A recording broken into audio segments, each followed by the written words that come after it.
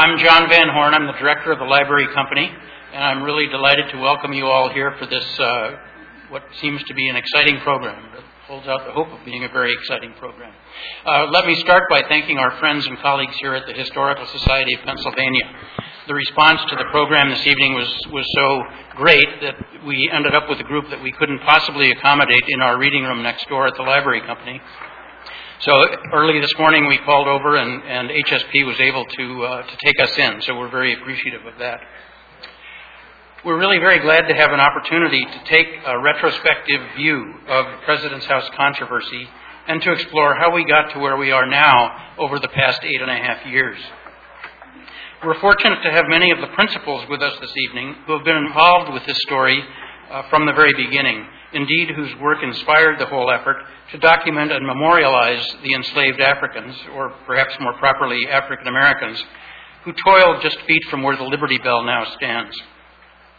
Phil Lapsansky, there by the door, is an almost 40-year veteran of the Library Company.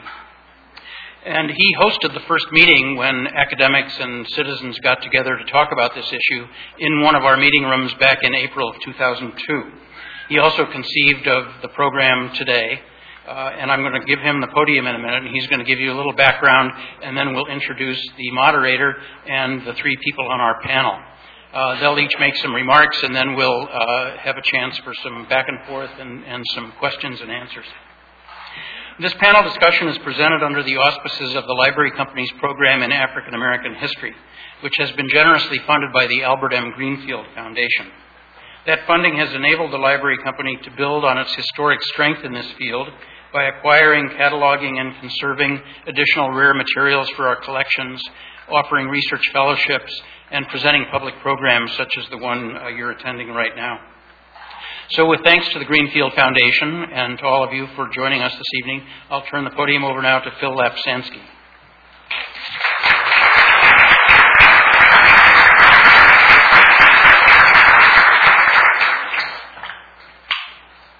Thank you, John, and to all of you who are here tonight, thank you. I guess it was April 12th, 2002, that we had a meeting at the Library Company of Philadelphia, and it was in response to what had been going on for several months. Gary Nash had been around earlier in the year. Ed Lawler's article had appeared in the Pennsylvania Magazine of History and Biography in January of 2000. That gave this explication of the President's House and noted the slave quarters and all of this. And at the same time was the Park Service program to put up the new Liberty Bell Pavilion and absolutely ignore the President's House situation, and particularly the slave quarters, which were destined to be quite literally the doormat to the Liberty Bell Pavilion. Many of us in the historical community thought, wait a minute, there's this golden opportunity here. This is almost a pie-in-the-face kind of moment for historians and such, and that this juxtaposition of freedom and slavery couldn't be ignored. It just had to be explored. It just had to be developed. And in response to a call to get together, about 15 folks showed up at the Library Company. Some of them were panelists. Ed Lawler was there. Randall Miller was there. Lynn Washington was there. A few months later, Michael Cord came along from the Avenging the Ancestors Coalition that got quite excited and motivated about championing a memorial for the slaves at 6th and Market Streets. And the result was what we have today. There is going to be a memorial there. It's done. It's finished.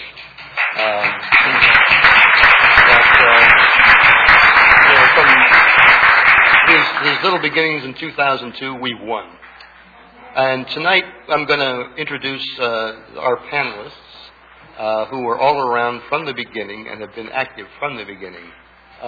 Immediately on my right is Ed Lawler, architectural historian, whose article started it all in many ways.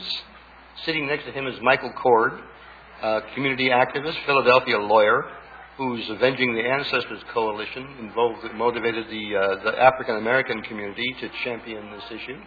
And next to him is St. Joseph's University history professor Randall Miller, perhaps better known as a perennial pundit on WHYY radio during election season. And he has been around from the beginning. And moderating the discussion this evening, also a veteran of that April 2002 meeting, is Lynn Washington, professor of journalism at Temple University and award-winning columnist for the Philadelphia Tribune. And I want to turn this over now, right away, to our moderator, Lynn. Take it away.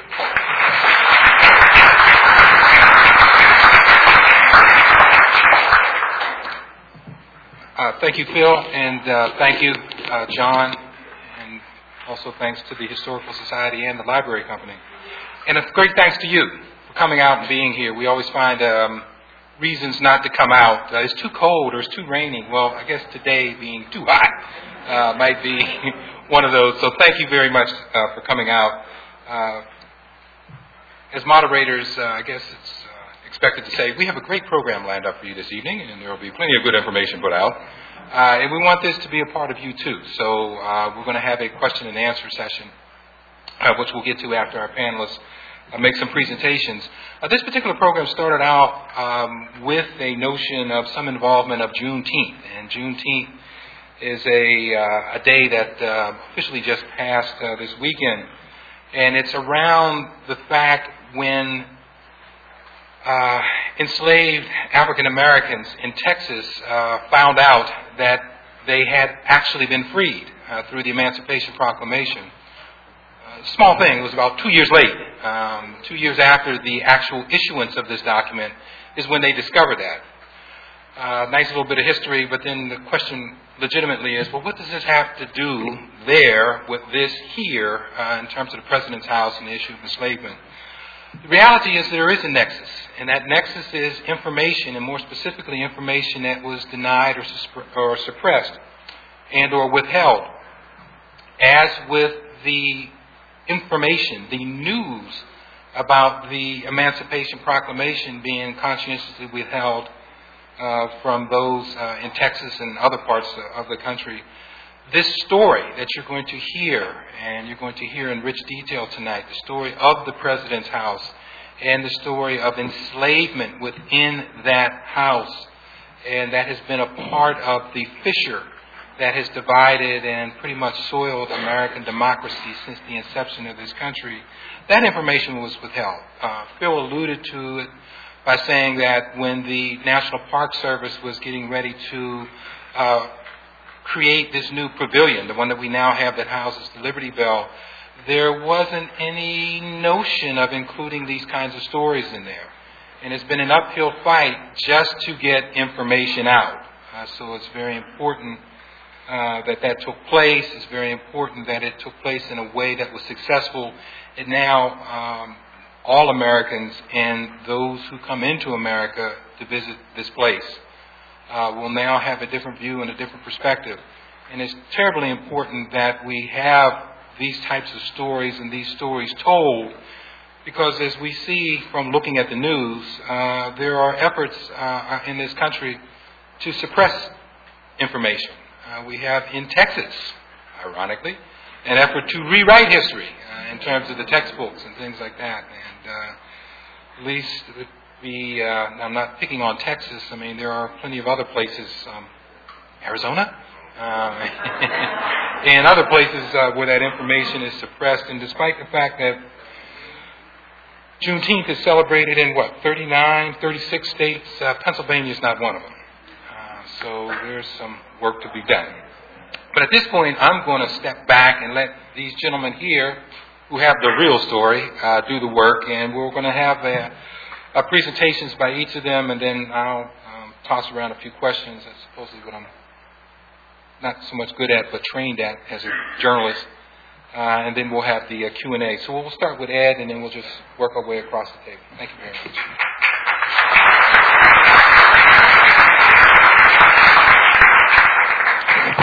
Well, thank you, Lynn, and thank you to Phil and to John for arranging this. My short talk is called The Battle of the Slave Quarters, because the slave quarters and the controversy of the slave quarters is the real meat of the President's House controversy. The Liberty Bell Center, to give you an idea, The front door to the Liberty Bell Center is between the word cow and house. So it's right there. So you are walking over the smokehouse and its extension as you go into the Liberty Bell Center. Now, this was something that I warned Independence Park of 2000, something like that, about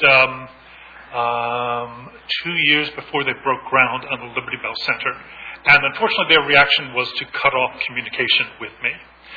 I want to give you an idea of the slave quarters, of the proof for the slave quarters, because there is some ambiguity, but I want to explain the ambiguity, and also how that ambiguity was exploited.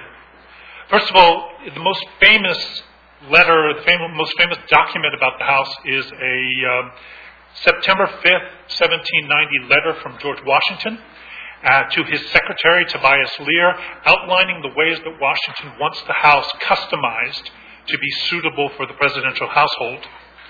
And it begins, the house of Mr. R. Morris had, previous to my arrival, been taken by the corporation, that's the city of Philadelphia, for my residence. It is the best they could get. There is a room over the stables, without a fireplace, but by means of a stove, which may serve the coachmen and postilions. Postilions were men who assisted on the coach and the horses.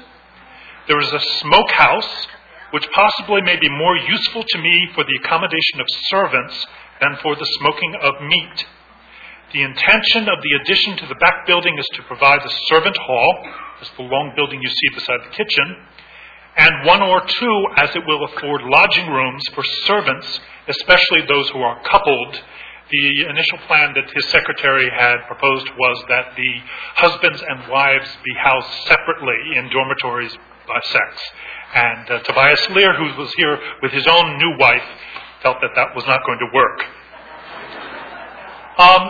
Tobias Lear wrote back to Washington on October 31st, saying there is no room up in the hayloft or the stable in which the stable workers could be housed. And so he proposed that the smokehouse, which is the small room attached to the back of the wash house and the end of the kitchenette, be extended to the stables to make two good rooms. Actually, the smokehouse will be extended to the end of the stable and two good rooms made for the accommodation of the stable people. Now, the stable people consisted of either two or three enslaved Africans, Giles, Paris, and possibly Austin, and a white stable worker named Arthur. I'm blanking on his name. So that from the beginning, also in the accommodations, the discussions of the accommodations, Washington makes it clear that the races will be segregated within the house in their housing. That was not the case for the two women who slept in the rooms with Martha Washington's grandchildren, but there were separate rooms for the black men on the third floor. We do not know, and we may never know, which of these two small rooms housed the white coachmen and which housed the enslaved stable workers, which I think is a good reason to say they are both slave quarters, or at least they should be treated that way. Around the time of the sesquicentennial, so here we're jumping to 1926, there was a big fuss about the president's house. They built a replica of it down by the stadiums for the sesquicentennial. And there was a big thing about where was Washington's office. Now, the clues we had to Washington's office from his correspondence were that it had an east window and it had south windows. So there were only two places in the house, as they understood it, where that could have been. North is to the bottom, so the only place where you could have a south window and an east window would be this room, and the wash house here. This is not built yet. The wash house here is south and east.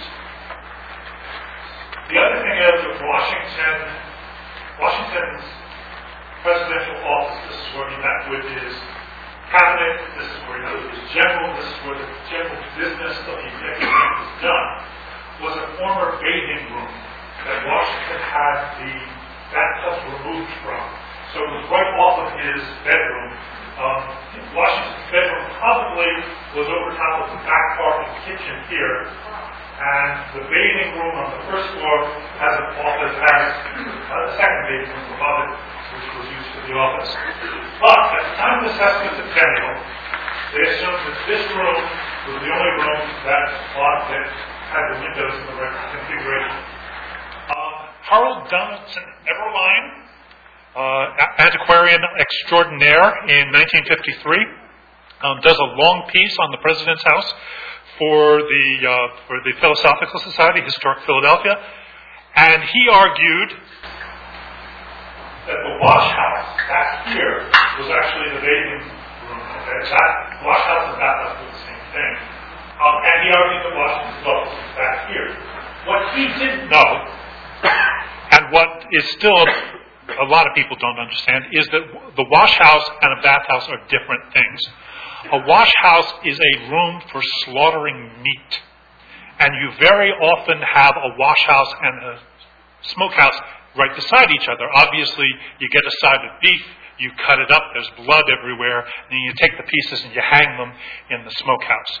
But he used bathhouse and wash house interchangeably, and unfortunately caused a great deal of confusion because of it.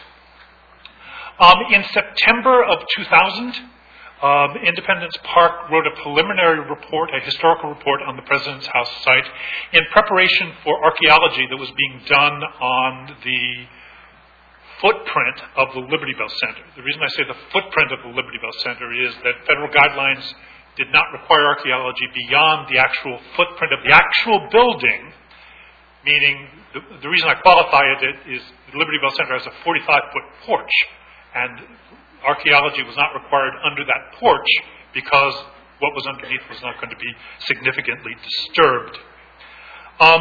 In the archaeology, they found an octagonal stone pit. This is the ice house pit, which is back here in the very southwest corner of the property.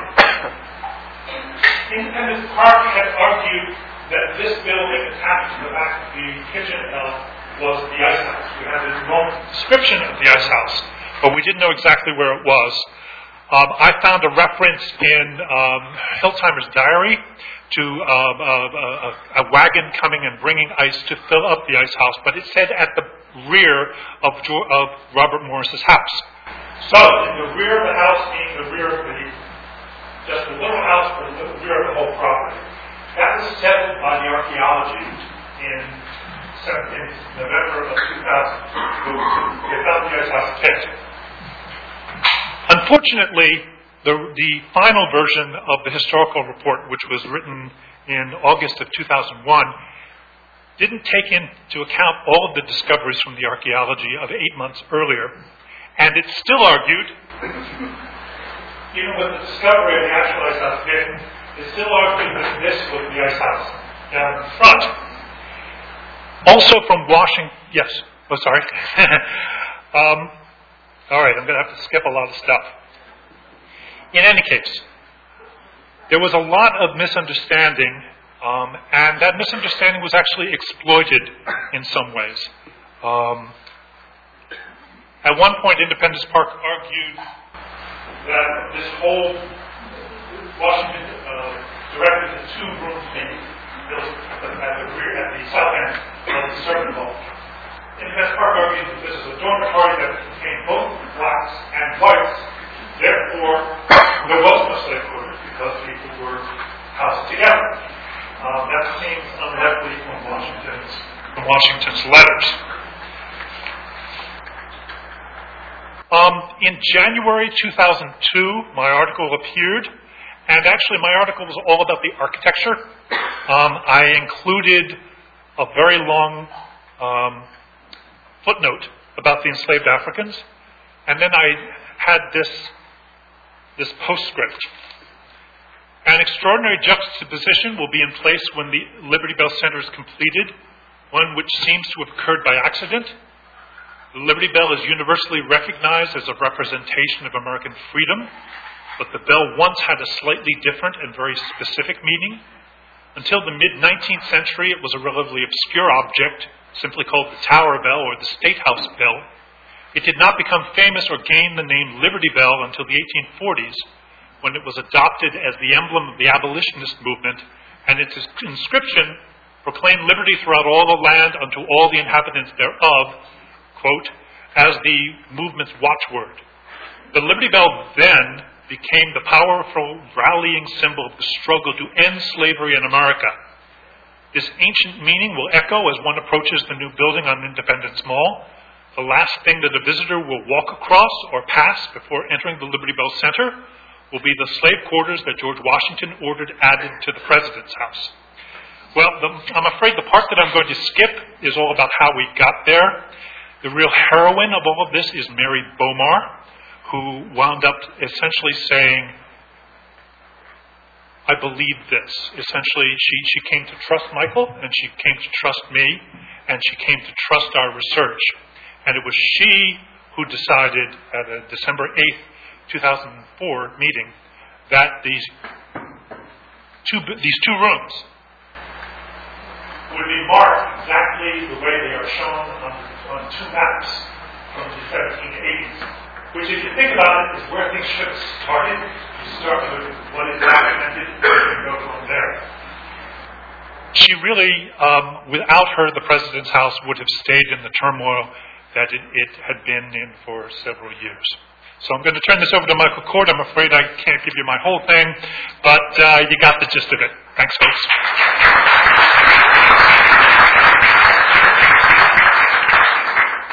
As you have heard and will hear, there's so much information. We could have one program per night with each one of these individuals. We'll next have Michael Kort. Thank you.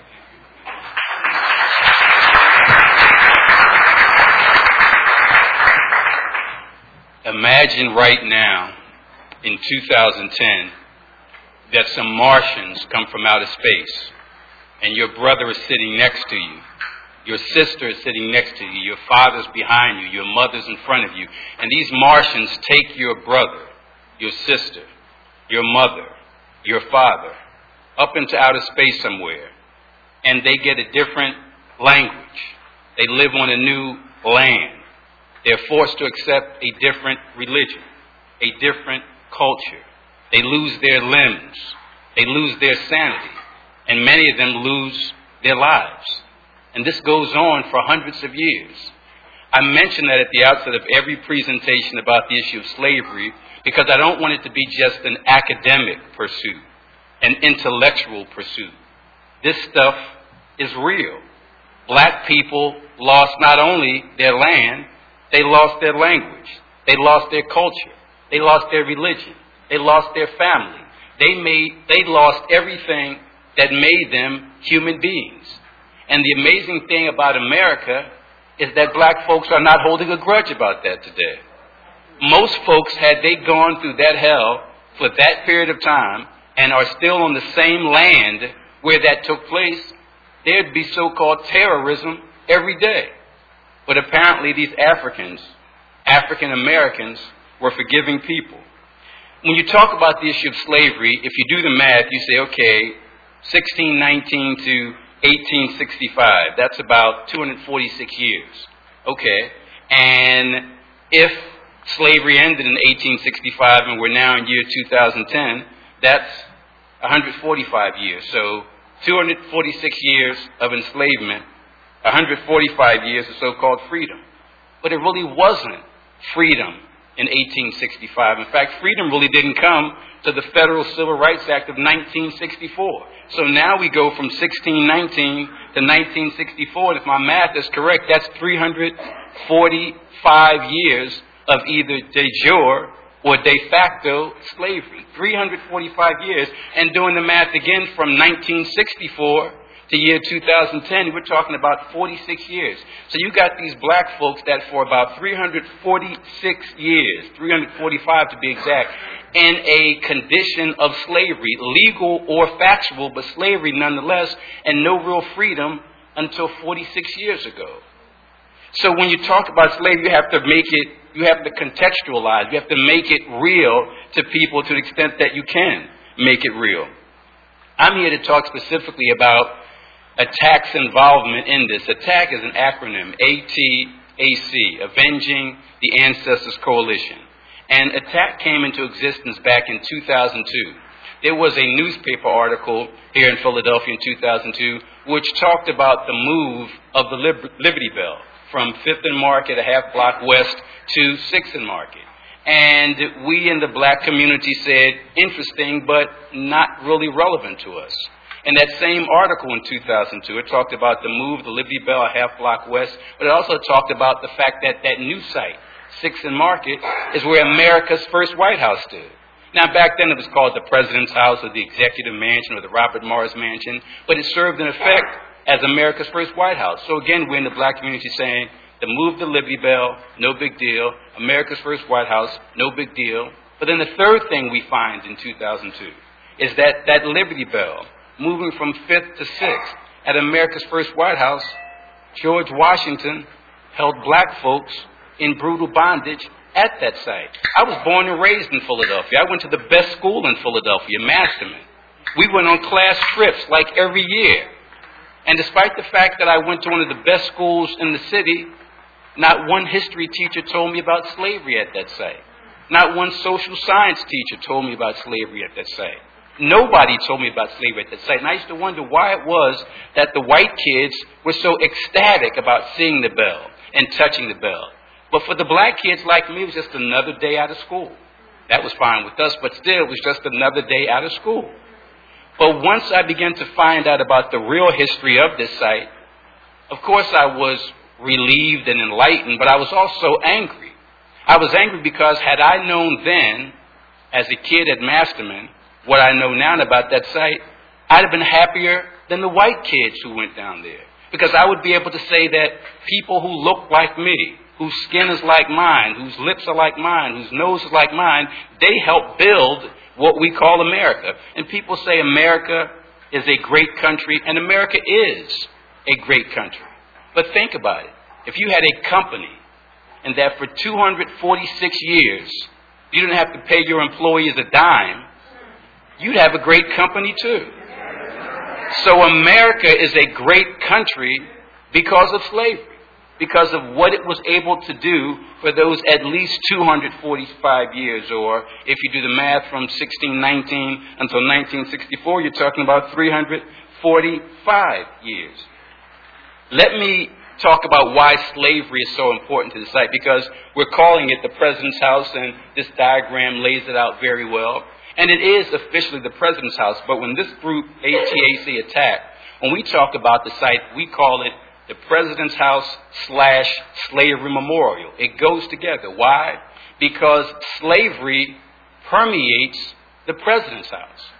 If we talk about George Washington enslaving black folks at that site beginning in 1790, and that's the official, or that what we call the White House, 1790, well, there's slavery there. George Washington owns or enslaves 316 black men, black women, and black children, and brings 9 of them to Philadelphia and holds them there at that site. So slavery is there in the Washington White House in Philadelphia. Let's take a step back. Where did he get the house from? He got it from Robert Morris. Who was Robert Morris? A major slave trader of the firm Morris and Woollig. In fact, we know Robert Morris to be the financier of the American Revolution. That's a great thing. But why didn't they tell us where he got the money to finance the American Revolution? Being a major slave trader. Okay, we got George Washington, slavery at that site. We got Robert Morris, blood money from slavery. Well, where did Robert Morris get it? Well, the house was owned by the estate of William Masters. Who was William Masters? He was the mayor of Philadelphia in the 1750s. Who else was William Masters? One of the biggest slave owners in Philadelphia. So his estate built that house. So you got George Washington enslaving black folks there. You got Robert Morris getting the money from the slave trade. And you got the estate of William Masters constructing the house. So when you talk about the President's House, you just can't talk about it as the President's House.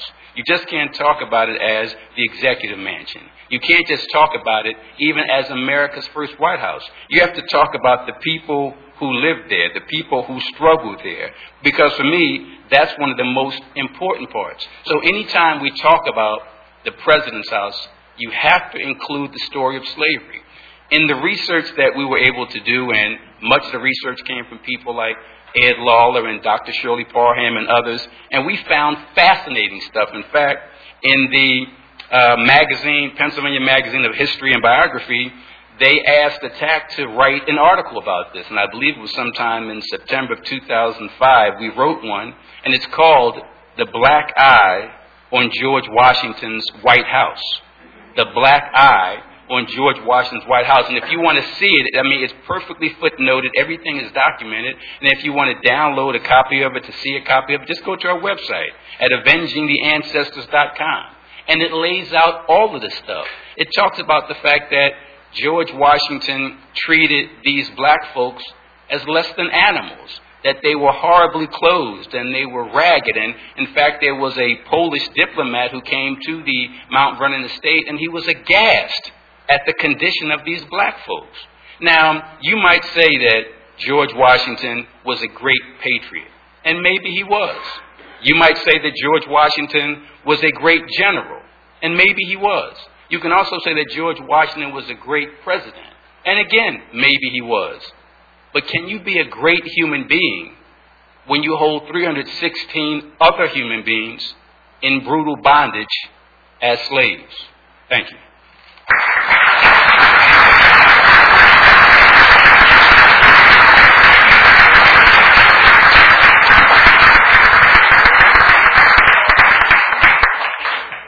And we'll just move right along. Randall.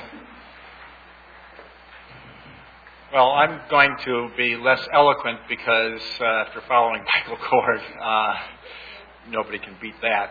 I am going to talk about a very strange group of people, though, today. Historians, somewhat of an occult group. Can you hear me all? Somewhat of an occult group. We have our own standards, etc., and we were involved in this process.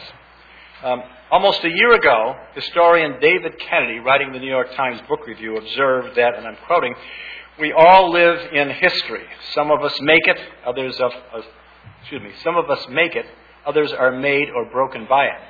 Most try to make uses of it, usually by ransacking the past for analogies to explain, or I might add, even to justify the present," and then he goes on, "or to predict the future. And," he concludes, "many of us screw up in trying to do all that. One hopes we won't do so now." As history has pushed aside religion in the Western world in setting the moral compass and defining values, we care about the judgment of history. But not the way historians insist on it in their standards of being supposedly objective and fair, but rather as an instrument of nation building or identity affirming. And as such, history has become a battleground, whether in culture wars, political imperatives, racial and other group identities. Amid all the kinds of contestations over public history, which is what we're talking about, public history, of course, is where most Americans learn or engage history and where they also want to assert their own particular history. But amid all the kinds of contestations over public history, from Gettysburg Battlefield to Little Bighorn to Enola Gay, one thing historians have come to appreciate, and one hopes to try to convey, is the need to contextualize the past as necessary in order to understand that past. Now, this is not to suspend moral judgments, but to understand that past generations often held beliefs and acted in ways that might be, by current standards, stupid, horrific, unconscionable. What to do about that is a constant in a world where we are pressed to assign the judgment of history on others. Will this foster arrogance or humility on our part, or what? Such questions swirl around the President's House controversy, as well they should. That said, let me make a few comments about part of the process whereby historians engage and sometimes even define the President's House issues, and offer a few considerations on where we might go with such interest and engagement. The President's House is a place. It's a space.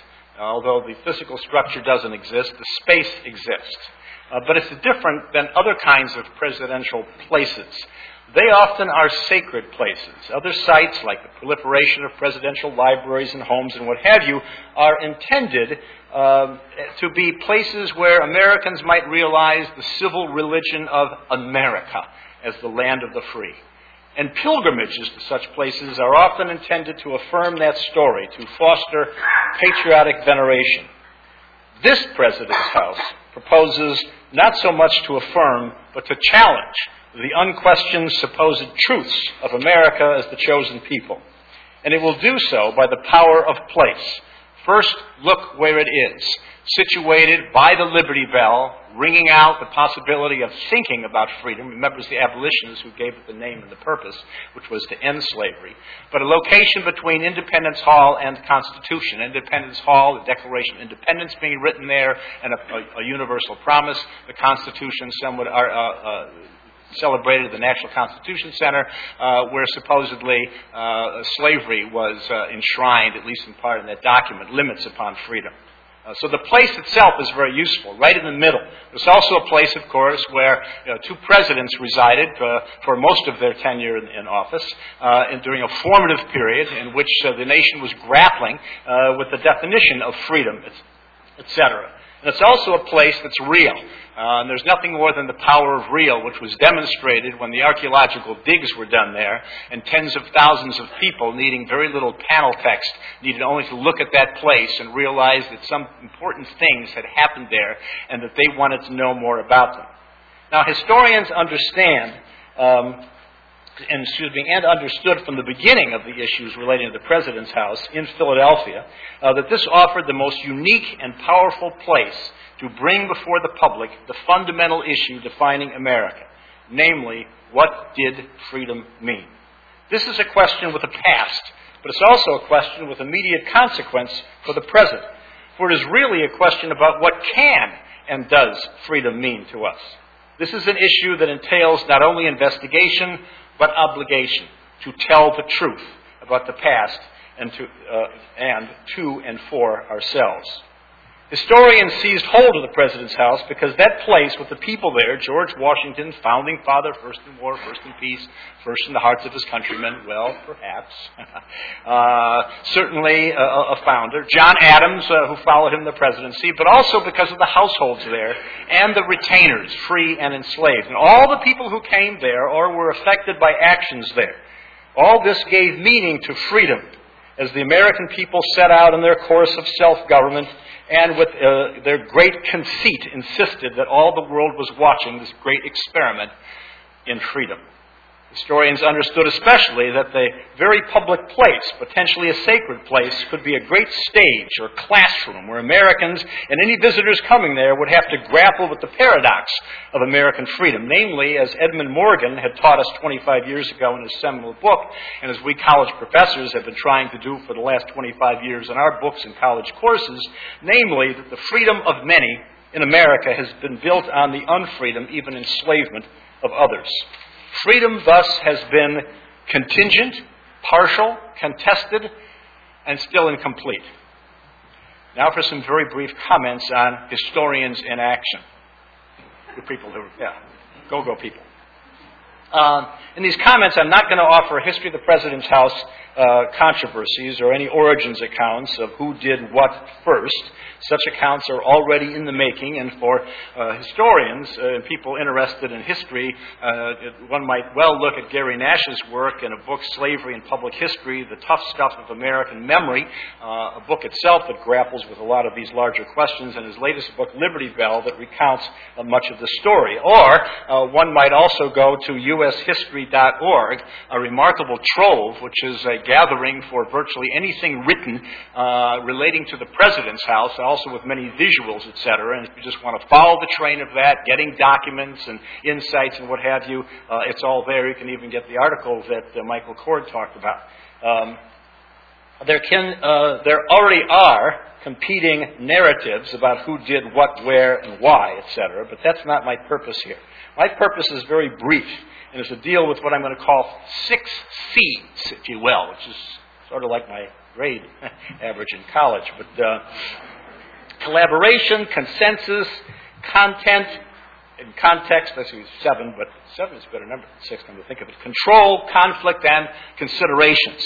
And let me start with collaboration, because that's really the big story in terms of the historians. As was suggested by Philip Sansky in his introductory remarks, there was a gathering at the library company right next door, perhaps the most appropriate place, of people who were concerned about a lost opportunity to deal with a troubled history that was made possible by the move of the Liberty Bell Pavilion to the new Liberty Bell Center. There was a concern that there was going to be no archaeology. There was a concern that there was going to be no attempt to deal with the President's house, and most importantly, to deal with what the Liberty Bell symbolized and what movement into the new Liberty Bell Center would promise, and that is forcing people to consider these contradictions that I've already suggested.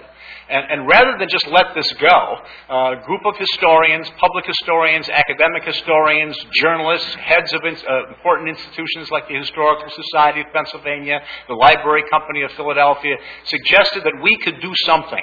And perhaps drawing as well on histories of activism, doing something meant getting a strategy. And getting a strategy talked then about how to be organized, how to get mobilized, how to advertise. That instead of giving up, that we could offer something. And essentially what the historians, and I'm calling historians, agreed upon there were 2 things. One is that there had to be collective action, and the second thing is that they would agree to meet again to assess the situation, sort of like the First Continental Congress. They're going to have collective action, and then they're going to meet again. And the collective action took the form of using electronics, creating a listserv to bring more and more people into the conversation, preparing press releases and what have you about this to engage the press. And I see Stephen Salisbury's here. Lynn Washington also wrote on this, as did others, to keep the issue constantly before the public, to hold meetings and encourage public meetings, to use ushistory.org so that it can be a constant reference, and most important, more than anything else, to get information. That historians would be allowed at the table, that the National Park Service might open its door and let new ideas and interest in if we provided the one thing that they demanded, and that was information that was verifiable, that was credible, that was useful, and that was necessary, which is essentially what the historians did and still do. Now, out of this emerged a consensus, and that was that the constancy to keep this issue before the public and to have the public engage with that issue. But controversies did develop, and they developed over content, which was really controversies over context. And that is, how much should be told about the larger stories related to the President's house, that is, about the presidencies, or should the focus be, I don't want to say narrower, but more on the troubled aspect of it, which related, of course, to slavery. And out of this, one could say, came an appreciation of the different perspectives and methods that historians and the public have. And even as we've engaged one another, we've also contested with one another. And I'll give you one example of that, and there are many that one could give. Well, 2. One is naming rights, because Michael brought it up. But one of the things about power and control is what you get to call something. And is it the President's house, or is the President's house slave memorial, or is it, as some in public meetings said, it's not the President's house, it's not a slave memorial, it's a house of horrors, which suggests something about perspectives. Related as well as one story at the last major public meeting from the Oversight Committee that's dealing with it that struck me, and if I've said the story, I said it to Coxie too good, I apologize for that because you'll have to hear it again. One gentleman stood up there and he kept calling this place a house of horror, but he also made an observation that in referencing in the text panels, they talked about Hercules' kitchen. Hercules was the chef. And Hercules controlled the kitchen, supposedly, because of his genius as a chef, and he brought the materials in, et cetera, et cetera. Eventually, he would run away. And this gentleman said this was not Hercules' kitchen at all. Hercules owned nothing. And at that moment, you could see the fundamental divide that separated the professional historian from a public.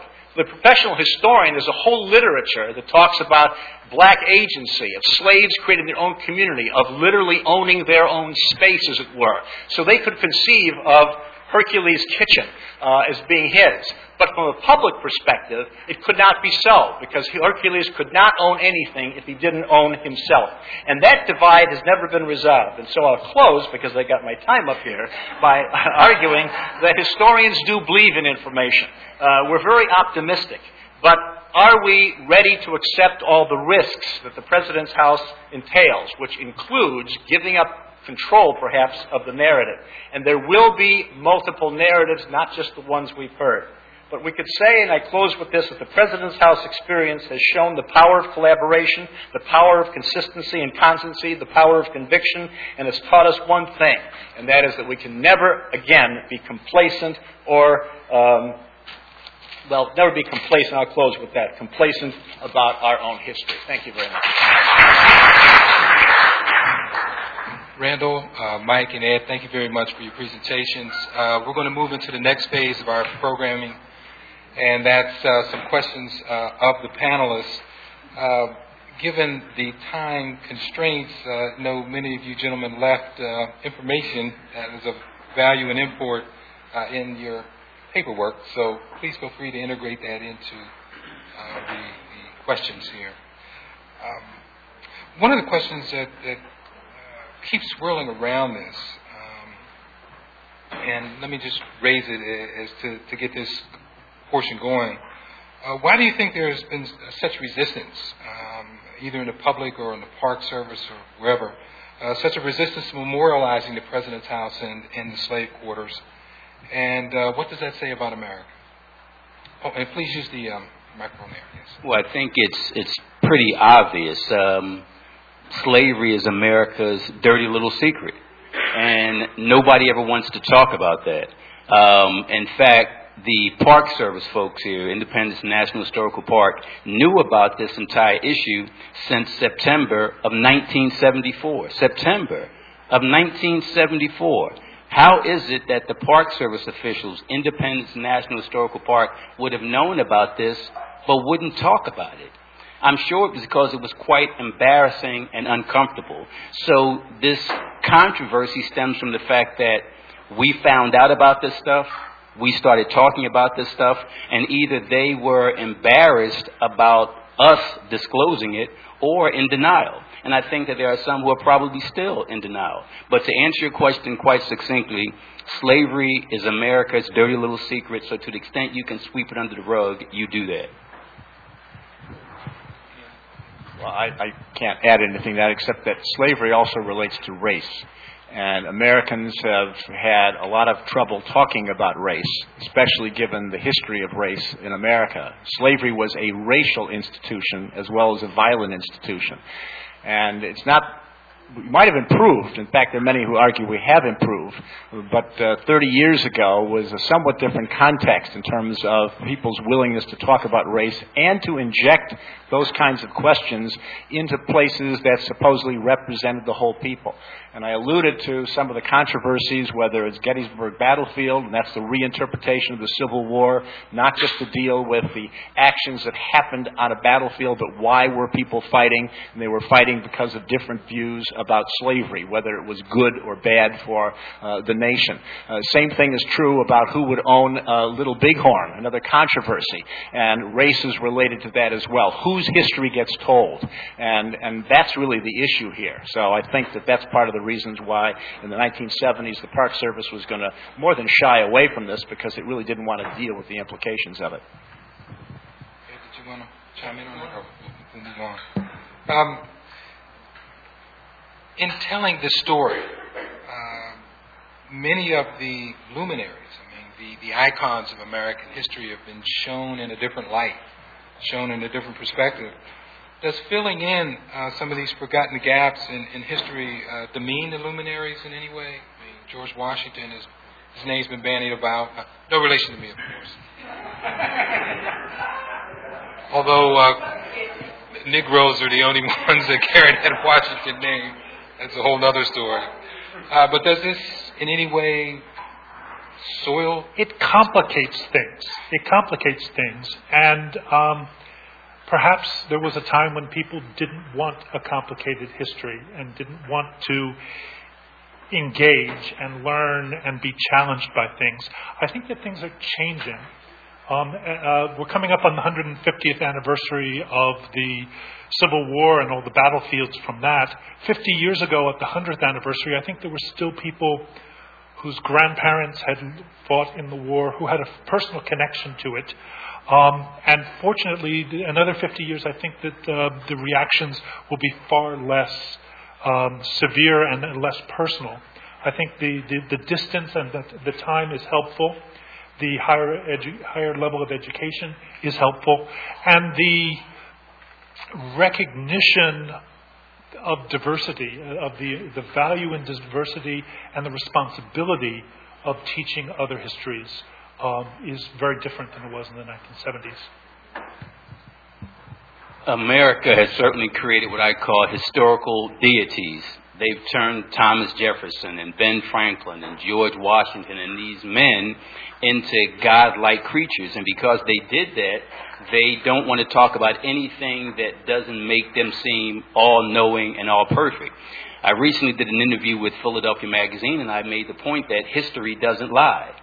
So if you are true about history, you simply tell the truth, the whole truth, and nothing but the truth, and let the chips fall where they may. The final thing I'll say is that when you talk about the whole notion of America creating these deities, it's totally fictionalized. We learned in elementary school that George Washington chopped down the cherry tree and never told a lie and all that kind of stuff.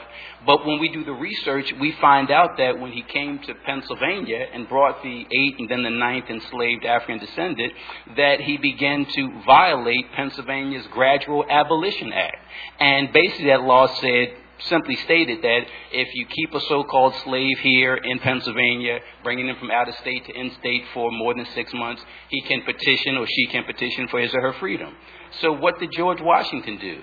He began to rotate the enslaved African descendants, hold them up to, say, 5 months, 29 days, take them across state lines, and then bring them right back. Well, we learn about him chopping down the cherry tree and never telling a lie, but never hear about him circumventing Pennsylvania's gradual abolition law. And then he went from being a law skirter to a lawbreaker, because in 1788, the Pennsylvania legislature filled in that gap and said, hey, if you play tricks like that, you violate the law. So first George Washington played tricks, skirted the law, then the law was amended, and he broke the law. So as I said at the outset, history doesn't lie. Just tell the truth.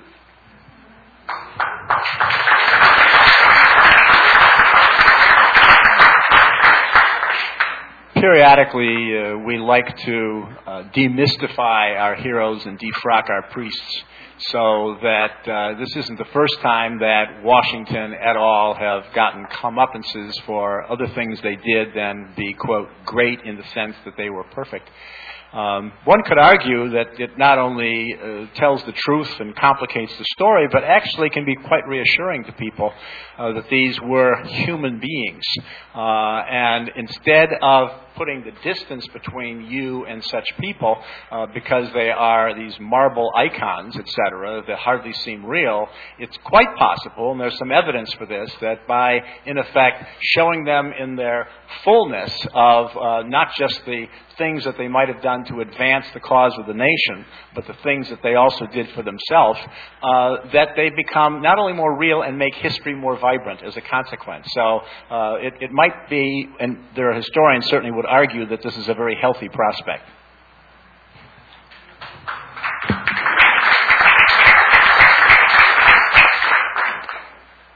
I hope this next question is far enough away from previous conversations to make it a real question.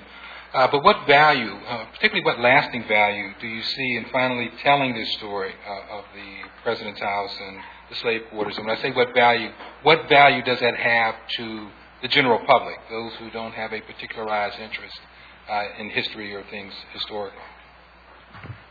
Well, I'll give two answers. The first answer is that it helps African Americans specifically, because I gave the example of myself being a black kid at Masterman, coming to the Liberty Bell, and making no connection to it. In fact, feeling embarrassed, like, why would I be here? My ancestors were just slaves here. But then once I found out the history, I found out they weren't just slaves. These were human beings who happened to be enslaved, and human beings who helped George Washington build America into what it is. So it helps African Americans in that regard. But it also helps all America, because I think that when white folks realize the great accomplishments of Africans in America, then they'll look at us differently. Right now, many of them will simply see us as slaves or descendants of slaves. And when they look at why is it that black folks tend to be at the bottom of everything, economics, education, high incarceration rate, all of this stuff, if they understood the history of slavery, then they could see how yesterday can cause what's happening today. So telling the truth about history helps blacks with their pride, and it helps whites to understand and respect.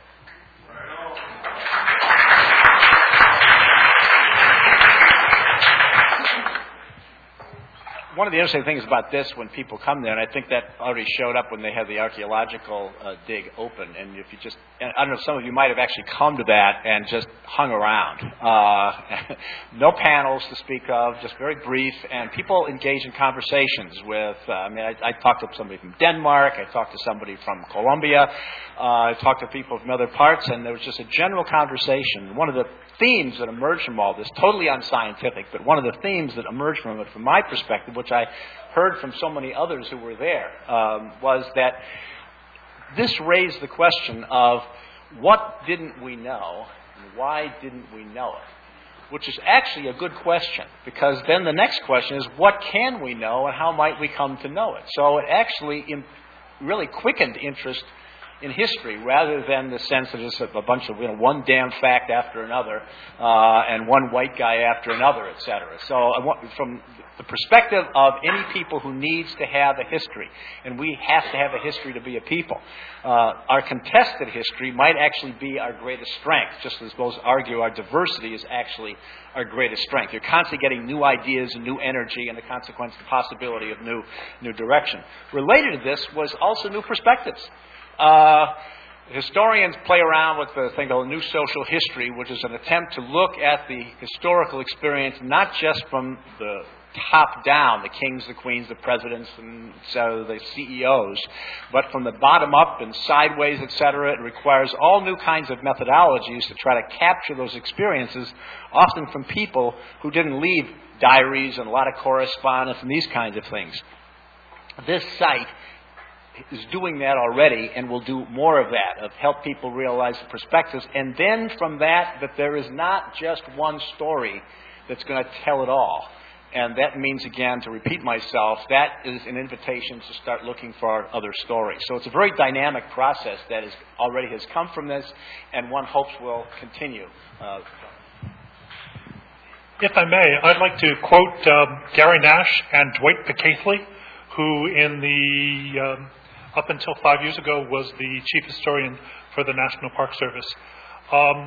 Gary read my article on the physical design, on the architecture, quite early because he's a board member of HSP. And he was touring the country promoting First City, his book, and spent a good deal of time on his interview on WHYY FM talking about the President's House and how important it was. And then he gave a lecture, which included the President's House, where you challenged him to write something together about doing something about the President's House. But he also got Dwight Picaithley involved. And Dwight Picaithley wrote to Martha Akins, who was then superintendent of Independence Park. And I apologize that this is a compilation of Gary's, this is a quoting from a speech of Gary's, but so it's lots of, about 2/3 of it is Dwight, and about 1/3 of it is Gary, so that I'm not going to go quote, unquote, quote, but the potential for interpreting Washington's residence and slavery on the site, he wrote, meaning Picaithley, presents the National Park Service with several exciting opportunities. The President's House, he prodded, again Picaithley, should be explained and interpreted, and the juxtaposition of slave quarters, George Washington's slave quarters no less, exclamation point, and the Liberty Bell provided some stirring interpretive possibilities. The contradiction in the founding of the country between freedom and slavery, he continued, becomes palpable when one actually crosses through a slave quarters site when entering a shrine to a major symbol of the abolition movement. How better to establish the proper historical context for understanding the Liberty Bell than by talking about the institution of slavery, and not the institution as a generalized phenomenon, but as lived by George Washington's own slaves.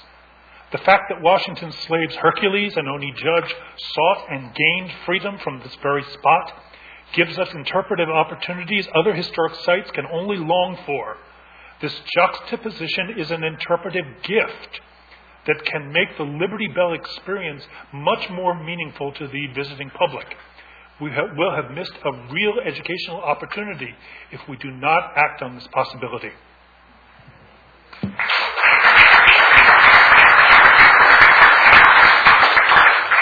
If I could just step to the side a minute with the question. Mr. Cord explained how he became involved in this, but if Ed Randall could expand a little more. You're credited with the President's House article and started, but how did you get involved in this? I mean, were you just walking down the street one day and said, I feel something? You know? I got angry at Independence Park. If you recall, Independence Park had through the early to mid 1990s had more than a dozen public meetings on the recreation of Independence Mall. And the conclusion was they were going to move the Liberty Bell to the second block. And so it would have been 300 or 400 feet farther away from Independence Hall.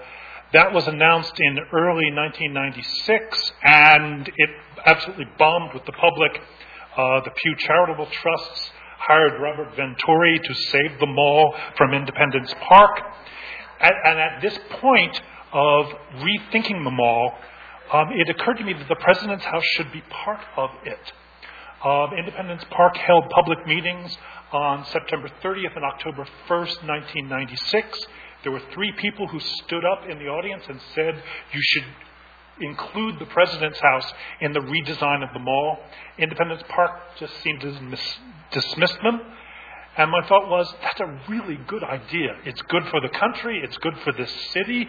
It reinforces that Philadelphia was the capital for 10 years. It brings Washington and Adams here to be interpreted in Philadelphia. This is so good for the city. Someone should do something about this. Independence Park wasn't doing it, so I started doing it on my own.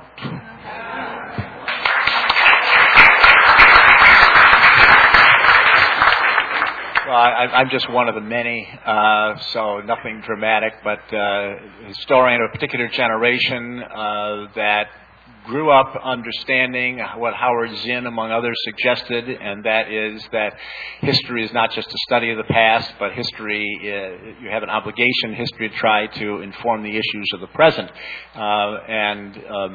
So when this issue emerged, and emerged through Ed's article particularly, but also at that meeting that was suggested where Gary Nash was talking about his book, but people were really interested in the President's House and the presence of enslaved people there and the possibilities, I foolishly had said to Gary that he should do something about this, famous man that he was, and write an op-ed piece, get the public irate involved, and the deal was he would write it if I would co-author it with him. And so that was it. But the other part of it was somebody who was in this room, and I don't see him right now, he might have absconded, Phil Lipsansky, among others, and we called essentially a meeting and met at the library company where the junto did the same kind of thing. There's a civic problem, the Benjamin Franklin mode. What can we do about it? And rather than be passive, let's figure out how to solve that problem. And as I alluded to, that's the ad hoc historians, aptly named, if you will, that emerged from that. So that's basically that brief history.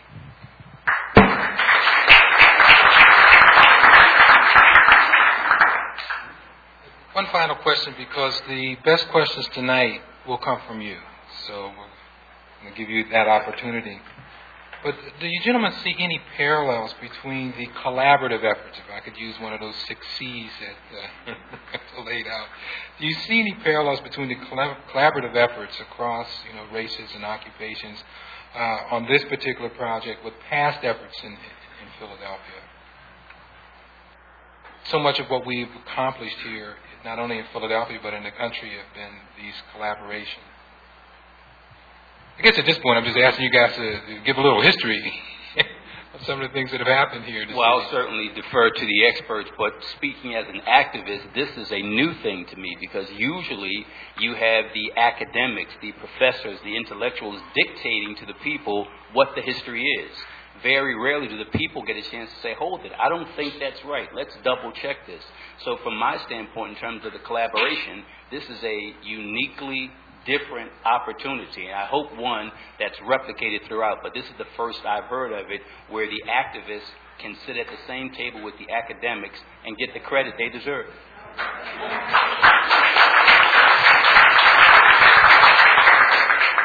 I don't know. I'm not a native Philadelphian, so I'm off the hook partly here. I don't know of anything of this scale, certainly nothing of this significance, that has brought together so many different kinds of people. And as I also suggested, posed so many dangers as well, because you bring so many different interests together, you might not find agreement. But through it all, one of the most important things is that people have found ways to agree on the most fundamental question, and that the story must be told.